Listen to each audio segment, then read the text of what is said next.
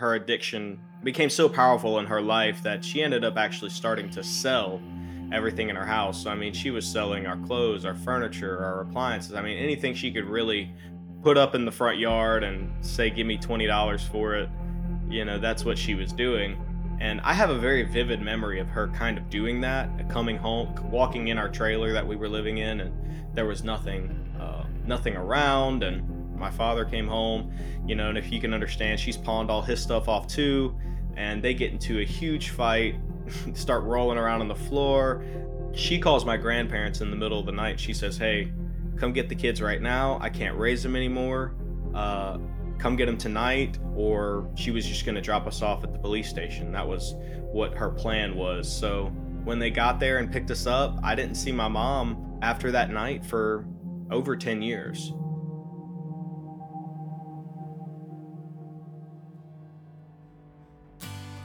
Thanks for tuning in to the Reframing Ministries podcast, where we provide strength for today and hope for tomorrow for caregivers and their families. We'd love to hear how these episodes have helped you. Would you share your story in the reviews section of your preferred podcast app? Our team at Reframing Ministries loves to hear stories of hope and healing, and now we've played a small part in them. Now, here's Colleen.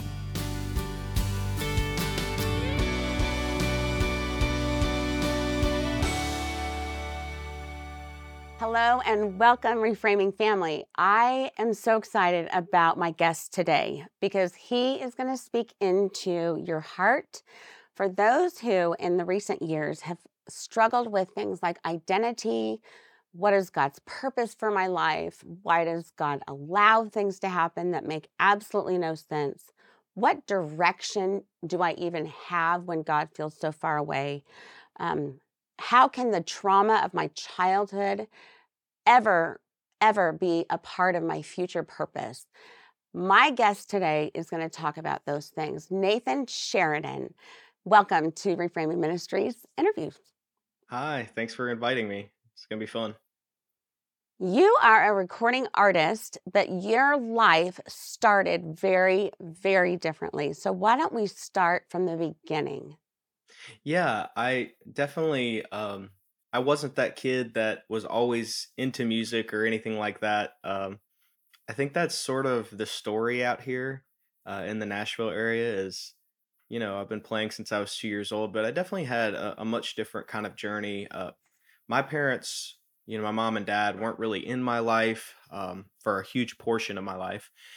They were just had a lot of different vices. I mean, drugs, alcohol. They were, you know, violent towards one another, in and out of prison, and it was definitely kind of a tumultuous time for me and my family. And it kind of came to a peak around 4 years old. If you can kind of picture this, I was always back and forth between my grandparents and my mom and dad, my grandparents and my mom and dad. It was just this kind of relationship that they had, this custody relationship that they had, where when it was inconvenient for my parents, they would kind of pawn us off on my grandparents. And whenever it was convenient for them to be mom and dad again, well, of course, we'd be back with them. And that happened for quite a while, right after I was born. And it kind of came to, a peak when I was around 4 years old. We were living in Pensacola, Florida. Hadn't been there very long, just a couple months. And what had happened was my mother, just her addiction became so became so powerful in her life that she ended up actually starting to sell everything in her house. So, I mean, she was selling our clothes, our furniture, our appliances. I mean, anything she could really, you know, put up in the front yard and say, give me $20 for it. That's what she was doing. And I have a very vivid memory of her kind of doing that, coming home, walking in our trailer that we were living in, and there was nothing around. And it was a very, very strange experience for me. And, my father, I'm not sure what the context around this was, but my father came home, and if you can understand, she's pawned all his stuff off too, and they get into a huge fight, start rolling around on the floor. I mean, it was crazy. They start fighting, and She calls my grandparents in the middle of the night. She says, "Hey, come get the kids right now. I can't raise them anymore. Uh, come get them tonight." Or she was just going to drop us off at the police station. That was what her plan was. So my grandparents, being who they are, of course, they drove all the way to Pensacola, Florida, middle of the night, came and got me and my sister. And, you know, when they got there and picked us up, I didn't see my mom uh, after that night for over 10 years. So that was the last time I would see her for over 10 years. And then, of course, my father would be back in and out of prison as per usual. Uh, and he got, indicted back in Louisiana again, where I was basically born and raised. So if that kind of sets the scene for you of where I was in my life, um, it was a huge journey kind of getting to where I'm at. I mean, in not long after being full time with my grandparents, it was like we got out of one trial, finally we were in a good home, but then my sister Sarah got sick and So, she so let me stop for just 1 second, and because I want to set the stage, just all of the trauma that you have just talked about, like it's your life that you experience. So and you talk about it so openly, which I so appreciate. But that is so traumatic. The kind of attachment challenges, the um, the lack of security, safety, right, so much now of what we know about children's brains and their wiring, how they're made for attachment. And when there isn't that safe person there, and then you don't have safe items, a safe space, I can't imagine you remembering much of anything except those significant traumas like having your items right. sold. And it's you and your sister. Did you share a room or did you stay close to her? I honestly am not sure about our living situation, but yes, definitely very close to my sister. I mean, that was really the only I can't really ever remember a time where my sister wasn't there, in those Yeah. situations. Um, and me and her were obviously all each other really had. We didn't have any friends. I don't know if we really went to school at all. I have like a sort of memory of us going to a school at one point, but not lasting very long at all. So it was a very yes, you're right. I mean, all the traumatic events are what really stick out because that's I guess your body's going into a kind of a protection Mhm, mode, and it's mhm. kind of really you're hypersensitive to what's going on around you, so that's kind of like more burned in your memory. But definitely all those scenarios were what I took from that whole experience. Like I don't remember really anything good. So that's Yeah, very true, and I think it shapes even sometimes the way in a flesh way. It still shapes some of the ways I think to this day. Which is mhm. unfortunate. And I have to kind of battle against that sometimes. But you're one hundred Absolutely. I'm percent sure you're you one hundred do. percent right.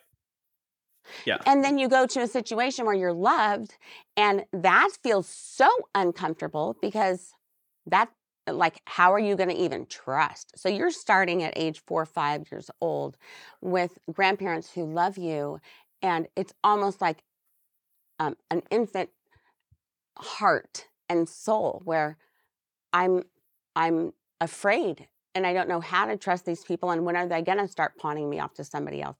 So some of those questions had to enter into your thoughts as you adjusted. I think definitely in a subconscious way, some of those things were definitely making their way in. Not that I knew it at the time, but I realized Sure. later on, and especially teenage years, a lot of what I had experienced was actually affecting me when I hadn't given credence to it necessarily, but once I started really understanding, I was like, yeah, a lot of that really it does affect the way I think and the way I receive love and the way I give love, and who I can trust and how I trust and things like that. There was definitely so many things. And you got to understand with my grandparents, they were amazing grandparents, loving grandparents, and they're still alive today, and we have an amazing relationship. That being said, there was a huge generation gap. There was this, uh, there was just this thing that was kind of between us that nobody could Yeah. quite pinpoint. They always say I was the most difficult child they had ever raised, and it wasn't because I was actually difficult. It's because they had to totally relearn how to be Mhm. parents in, the early 2000s when all their kids Mhm. were basically already graduated high school, almost all out the house, and I talked about this on Hagee Ministries the other day with Matt Hagee. I was telling him about, when my grandfather interacted with his father, it was a totally different relationship than Yes. how, Yeah. than how my grandfather interacted with his sons, and how his sons will interact with their sons and their daughters. So it's a totally, I feel like every generation that's kind of come along has learned to love a little bit more, maybe, and learn to be a Mhm. little bit more compassionate, a little bit more understanding, sometimes to a fault. But I think, they had to totally kind of relearn uh, how to raise, I think, a child. And of course, every child comes with their own personality. And I definitely had a different one than they had ever really encountered. Uh, and some of that's by nurture, some of that's by nature. So it was definitely a huge learning experience for all of us. And thankfully, Yeah. though, I feel like I feel like in a weird way, it's kind of made me this old soul, and Mhm. it's given me a lot of foundation, learning some of the old, mixing it in with the new, and kind of finding that in between.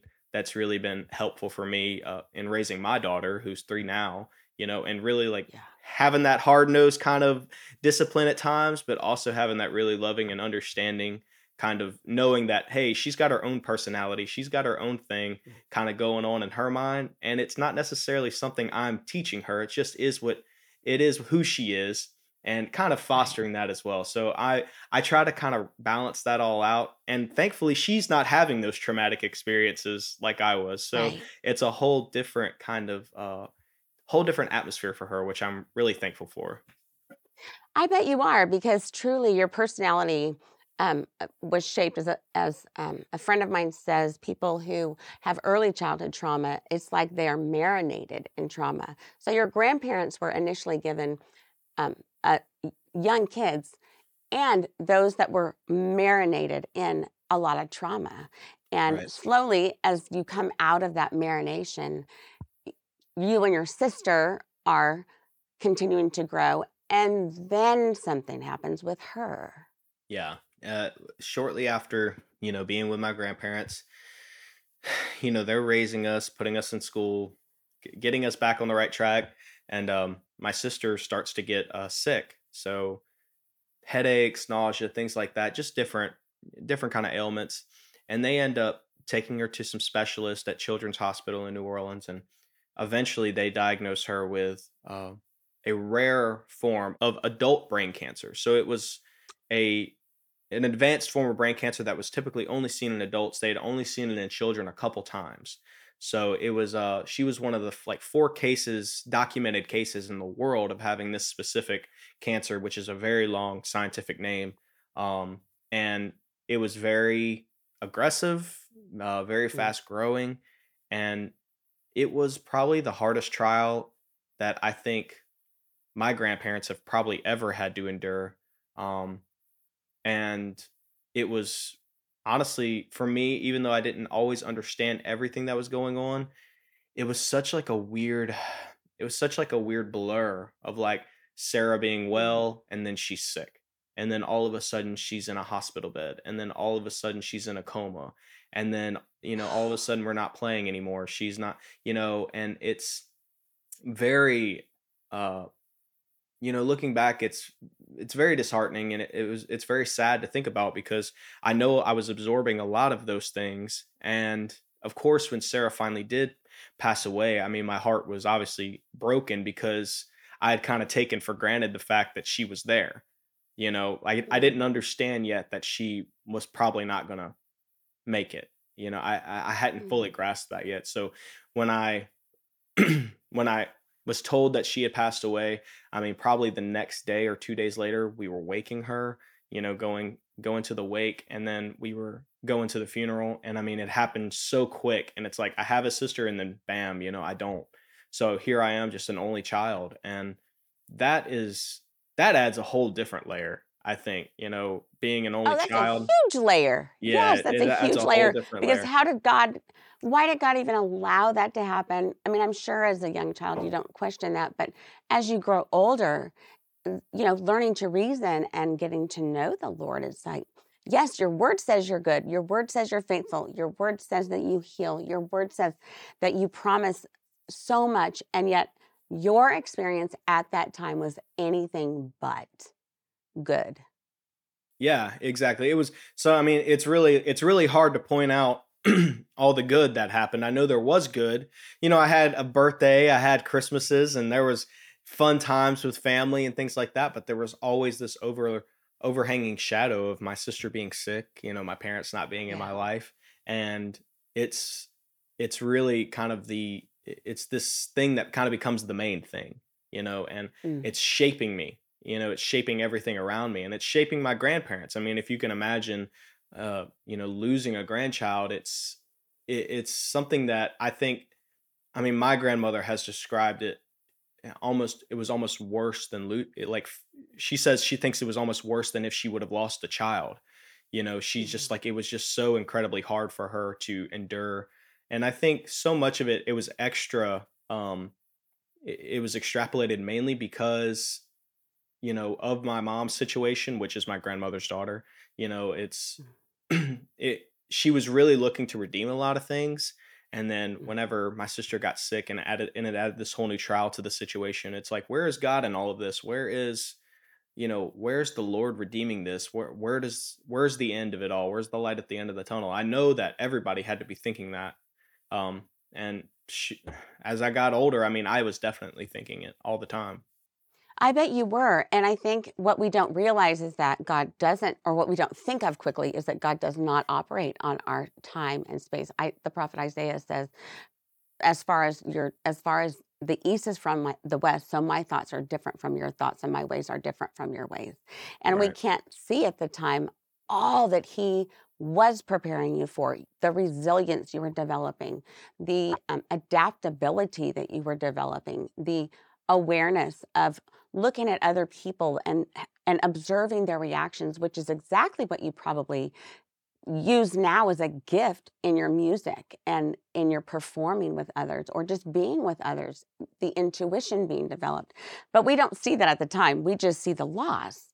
And Right. for for by the grace of God, you were able to move forward, went into high school. And I this morning I was listening to one of the interviews where you said you were pretty shy. You didn't sense that there was a musical gift. You were kind of lost. And what did that look like?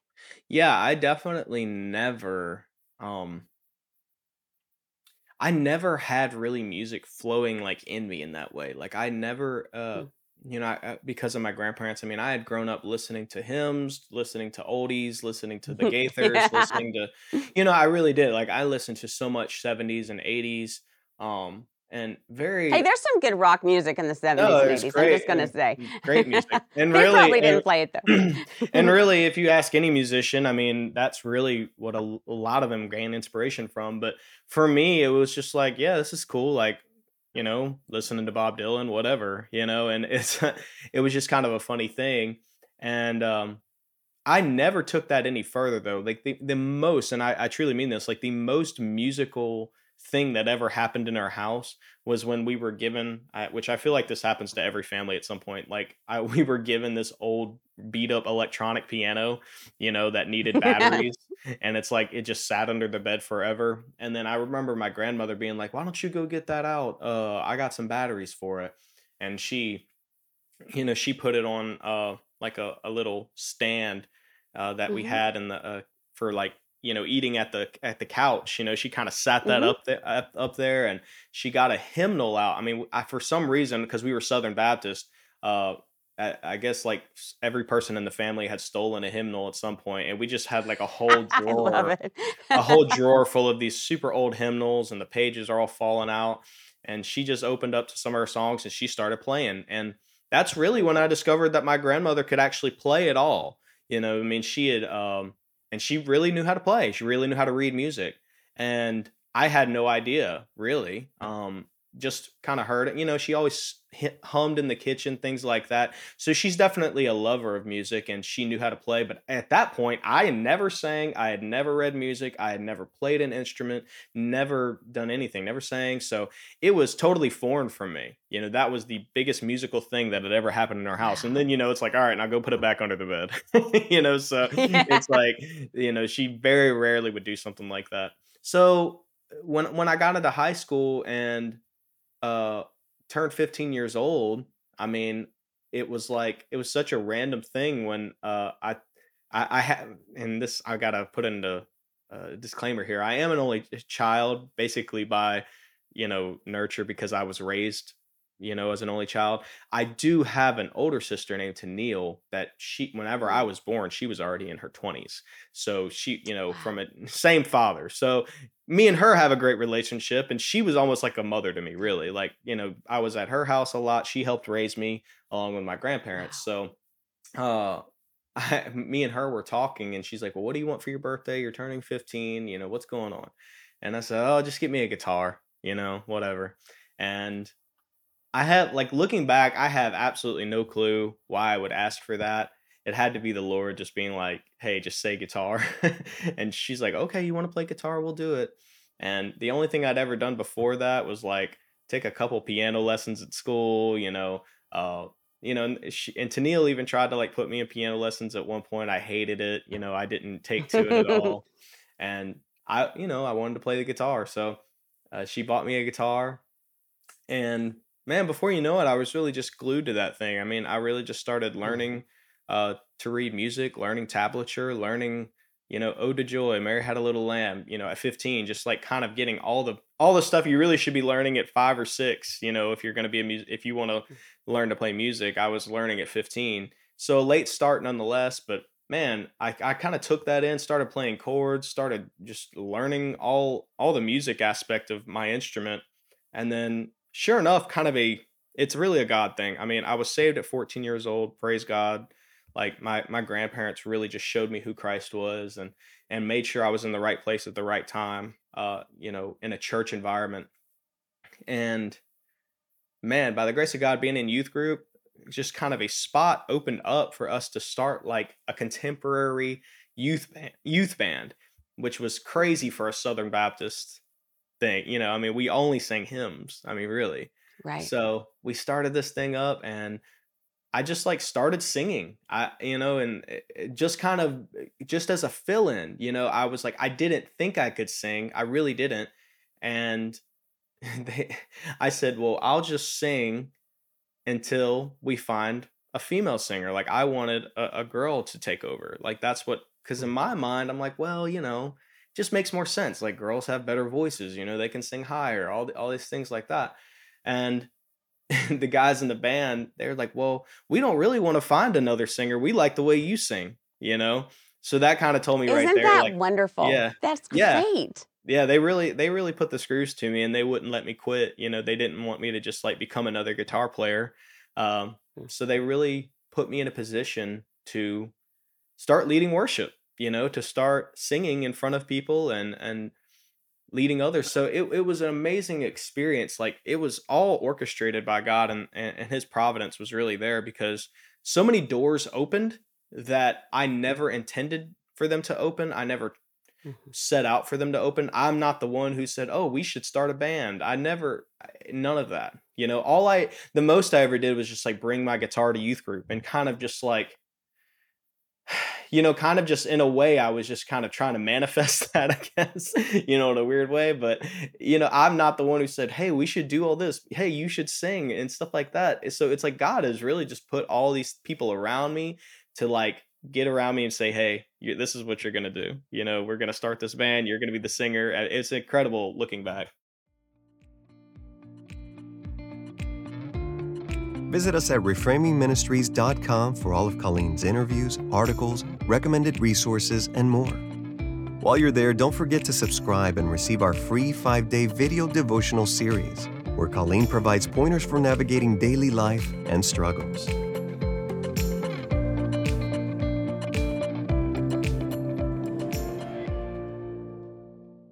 I think that the gifts that God puts in each individual come out whether we know it or not. And here you were having had not a lot of mirroring or reflection back as to, yeah, Nathan, you're really good at this, or let's try that. But God, through your sister, put that guitar into your life and you took to it because it's a natural gift. He gave you a voice you didn't know about. So you just kind of had that with you, but it came out because that's how God surprises us Right. when we are available. You weren't distracted with trying to do your own thing. You didn't have your own agenda.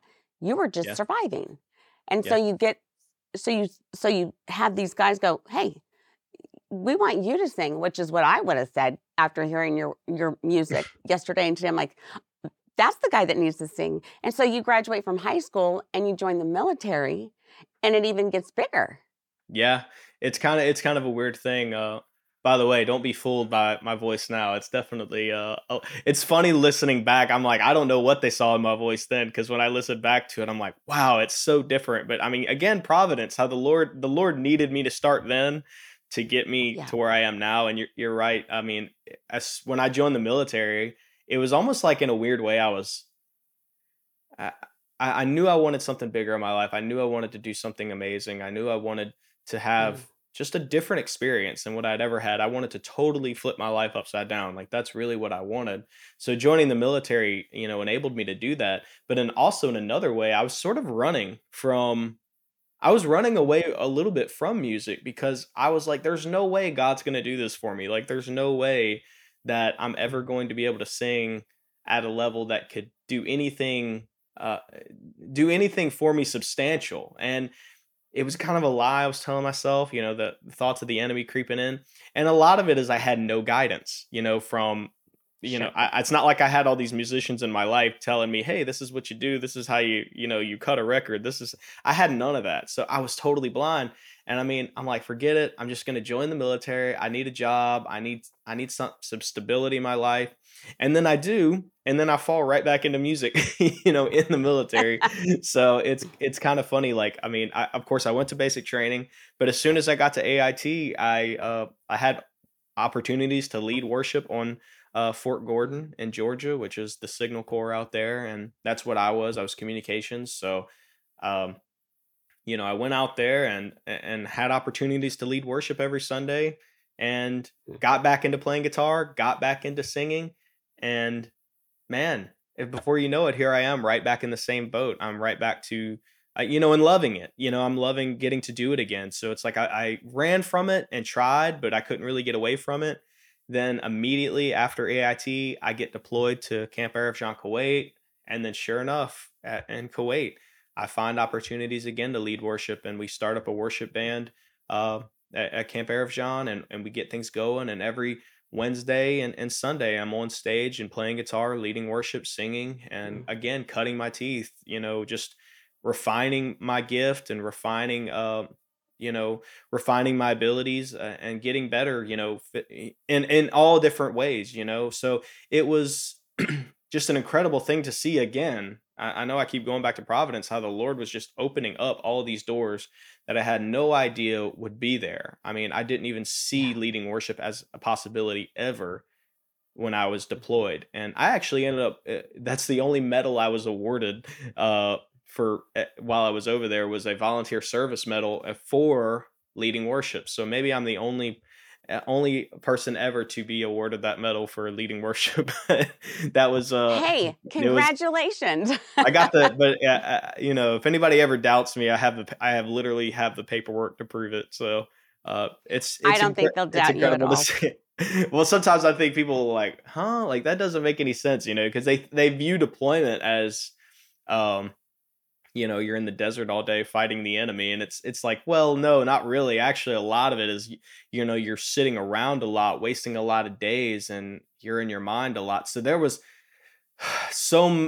there was a big need for me to keep my mind Mm. focused on Yeah. a higher power. I needed to stay focused on the things of God. I needed to stay focused on what he had for me. I needed to remember that he was going to provide a way out for me, that I was going to leave here one day. And I think all the soldiers there too. I mean, there was a need for Jesus for sure. And I mean, in that situation, because we had so many soldiers going through so many different things back home, and some, this was their third, fourth, fifth deployment, and you got to understand, I mean, you really get to a point over there where you feel like you're never going to get out of this place. You feel like you're locked up in prison at times. So it is a huge need over there for spiritual health. And I mean, we had soldiers that weren't even believers that would come to service Mhm. just to, cuz and I mean, obviously they were searching for something, Yeah. but just to get out of the situation they were in. So for me, Well, you're it in was a a huge need. desert. Yeah, Yes, it you're was literally. truly in a desert. I mean, we have spiritual deserts, but you were physically and spiritually probably in a time of wandering and in a desert, which speaks to every person watching or listening to this.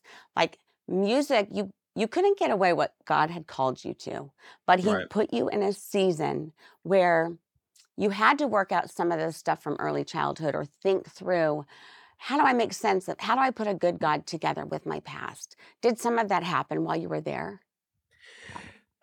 Yes, I mean, I definitely there was a lot to wrestle with while I was there. I mean, I had some amazing chaplains over there, really, that helped me grow.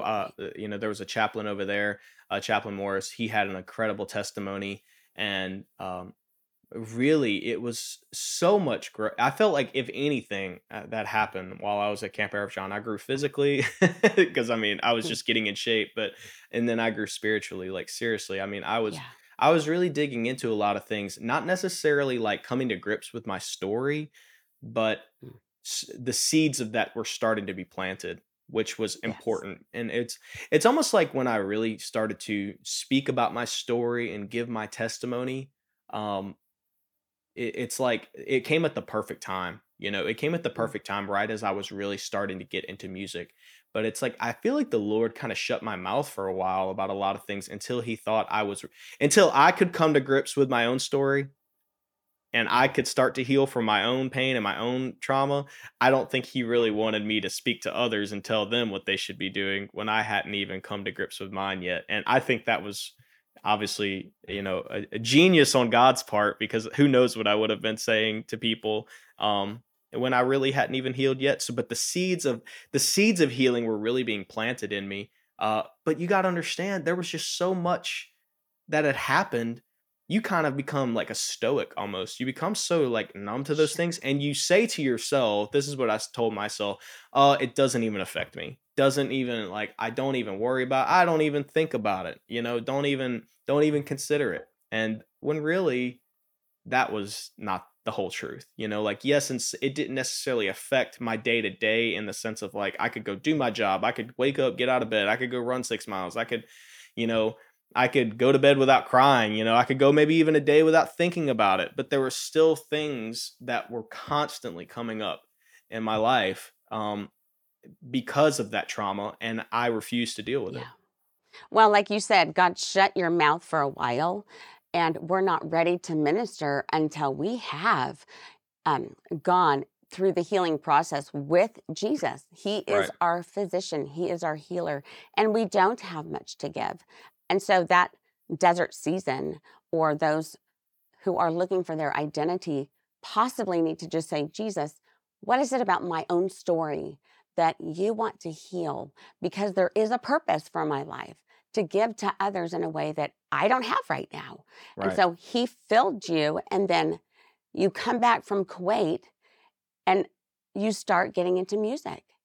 Yeah, I finally kind of bite the bullet and start getting into the studio with a friend of mine, total God thing there as well.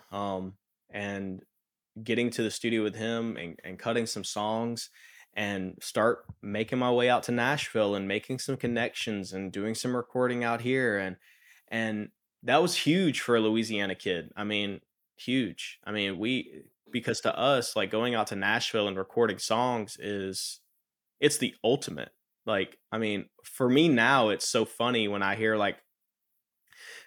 somebody say like, Nashville's where you need to go to make it, because now I know that's not really true, and it's even less true than it's ever been. But back then, it's like this is what success is. Like if we get out to Nashville, we can cut some songs and we can make some connections out there. Like we can really like become a part of something out there. We're really going to be big, like, and I say we cuz like, I was talking like my friend Luke, and that's what me and him would always like dream about, like wow, these songs are going to be big and they're going to do all these things and we got to get out to Nashville. And so it was you know a kind of a huge dreamer kind of phase for me, and but it was needed. I needed that encouragement. I needed that dream for a change. I needed that hope for a better future, because even in the military, sometimes I didn't have it. Sometimes I didn't, like I said, I didn't know how I was going to ever get out of this situation. I still had a couple years left on my contract. And finally, when my contract was up, I didn't resign. They really wanted me to, but I didn't resign, and I was going to go chase what God was calling for me. And my wife really pushed me into it. I mean, if it weren't for her, I'm really not sure if I would have ever done it. But she is the one who said, "Nope, we're leaving. Like we're packing up and we're doing it, because if we don't leave now, we're never gonna leave. Like we can't keep telling ourselves one day." And looking back, it was the best decision I ever made, because it was really the Lord, the Lord working through her, like, "Hey, get your stupid husband out to where he needs to be," because he was already opening doors here without me even living here. And sure enough, as the moment I Right. moved here, I was able to get on tour. I was able to get signed to a label. I was able to get hooked up with management. I was able to get hooked up with booking, like all the business side of things that needed to kind of happen just started to happen. And that's not me saying, "Oh, look, all the great things that happened for me." It's just I really feel like it was an obedience thing. Like if I wouldn't have been obedient in that time, it wouldn't have happened. So it was just incredible to see what the Lord did, like with that obedience. And for, I mean, there's been ups and downs since then, but it's really, even this past year or two with these last couple singles I've released, it's like, wow, this obedience and this, following this calling is really starting to pay off, in the sense of like I'm really seeing the fruits of it. Not even in a financial way, but really just in like an overall like holistic way. I mean, I'm really Yeah. seeing, the fruits of it. And it's just incredible to see like a ministry finally reach a point where you're like, wow, I can't even imagine what would have happened if I didn't, like, imagine if I wouldn't have taken that step to move here. Imagine if I wouldn't have done what God had said to do. Like, where would I be right now? And it's You know, incredible. it is incredible, Nathan, to hear. I mean, and you're still in the not the beginning stages, but one of the things I love about you is that there's a humility where you said, "My wife told me we've got to do this now." It wasn't you saying, "I'm going to go chase after my dream." It was her saying, "No, we're going to go pursue this because you have a gift." And God puts people in our lives that see things in us that we don't see in ourselves. And Right. like you said, it's hard. It's hard to be obedient. In one of the interviews, you talked about being in the studio, and that can be really challenging as well at times, just because that self belief isn't there. But knowing that God has put you there, then you can say, "Lord, you've given me a gift. I want to honor you with this." Right. What as we close would you have to say to someone who does doubt their future, who wasn't given a past that was real supportive, but God is going to use that? Well, I always try to sum everything up into identity. I think Hmm. really for me, um, it took a while, and even I'm still doing it, even in the past few years. But whatever it is that you're still holding on to from childhood, from a trauma that's happened in the past couple years, a bad breakup, bad college experience, something you failed at. Like there's so many different events that may not necessarily qualify as traumatic for people like me, or people like you, but for this person, it's Hmm. like it's the ultimate thing. Like it's the thing they can't let go of. I Hmm. would say that you really have to start positioning yourself into a place of understanding the identity you have in Christ. Because if you don't do that, you're never going to really be free. You're really never going to be Right. free from any of it. And I know this because it's like when we get saved, it's like we're a baby Christian, really. I mean, we're born again, literally, like in a way, like not literally, but in the spiritual realm, we're born again. Mhm. I mean, we're a brand new creation. So there's growth that needs to happen. I think it was Yeah. Nicodemus. He's like, well, how can I go back in my mother's womb and be born again? He's like, no, you need to be born again by the Spirit. And I mean, that means to me, born again, okay, now we're a spiritual infant, or an infant Yeah. Christian, and we need to slowly learn, who we are. And I think ultimately we find out who we are is who Christ is in us.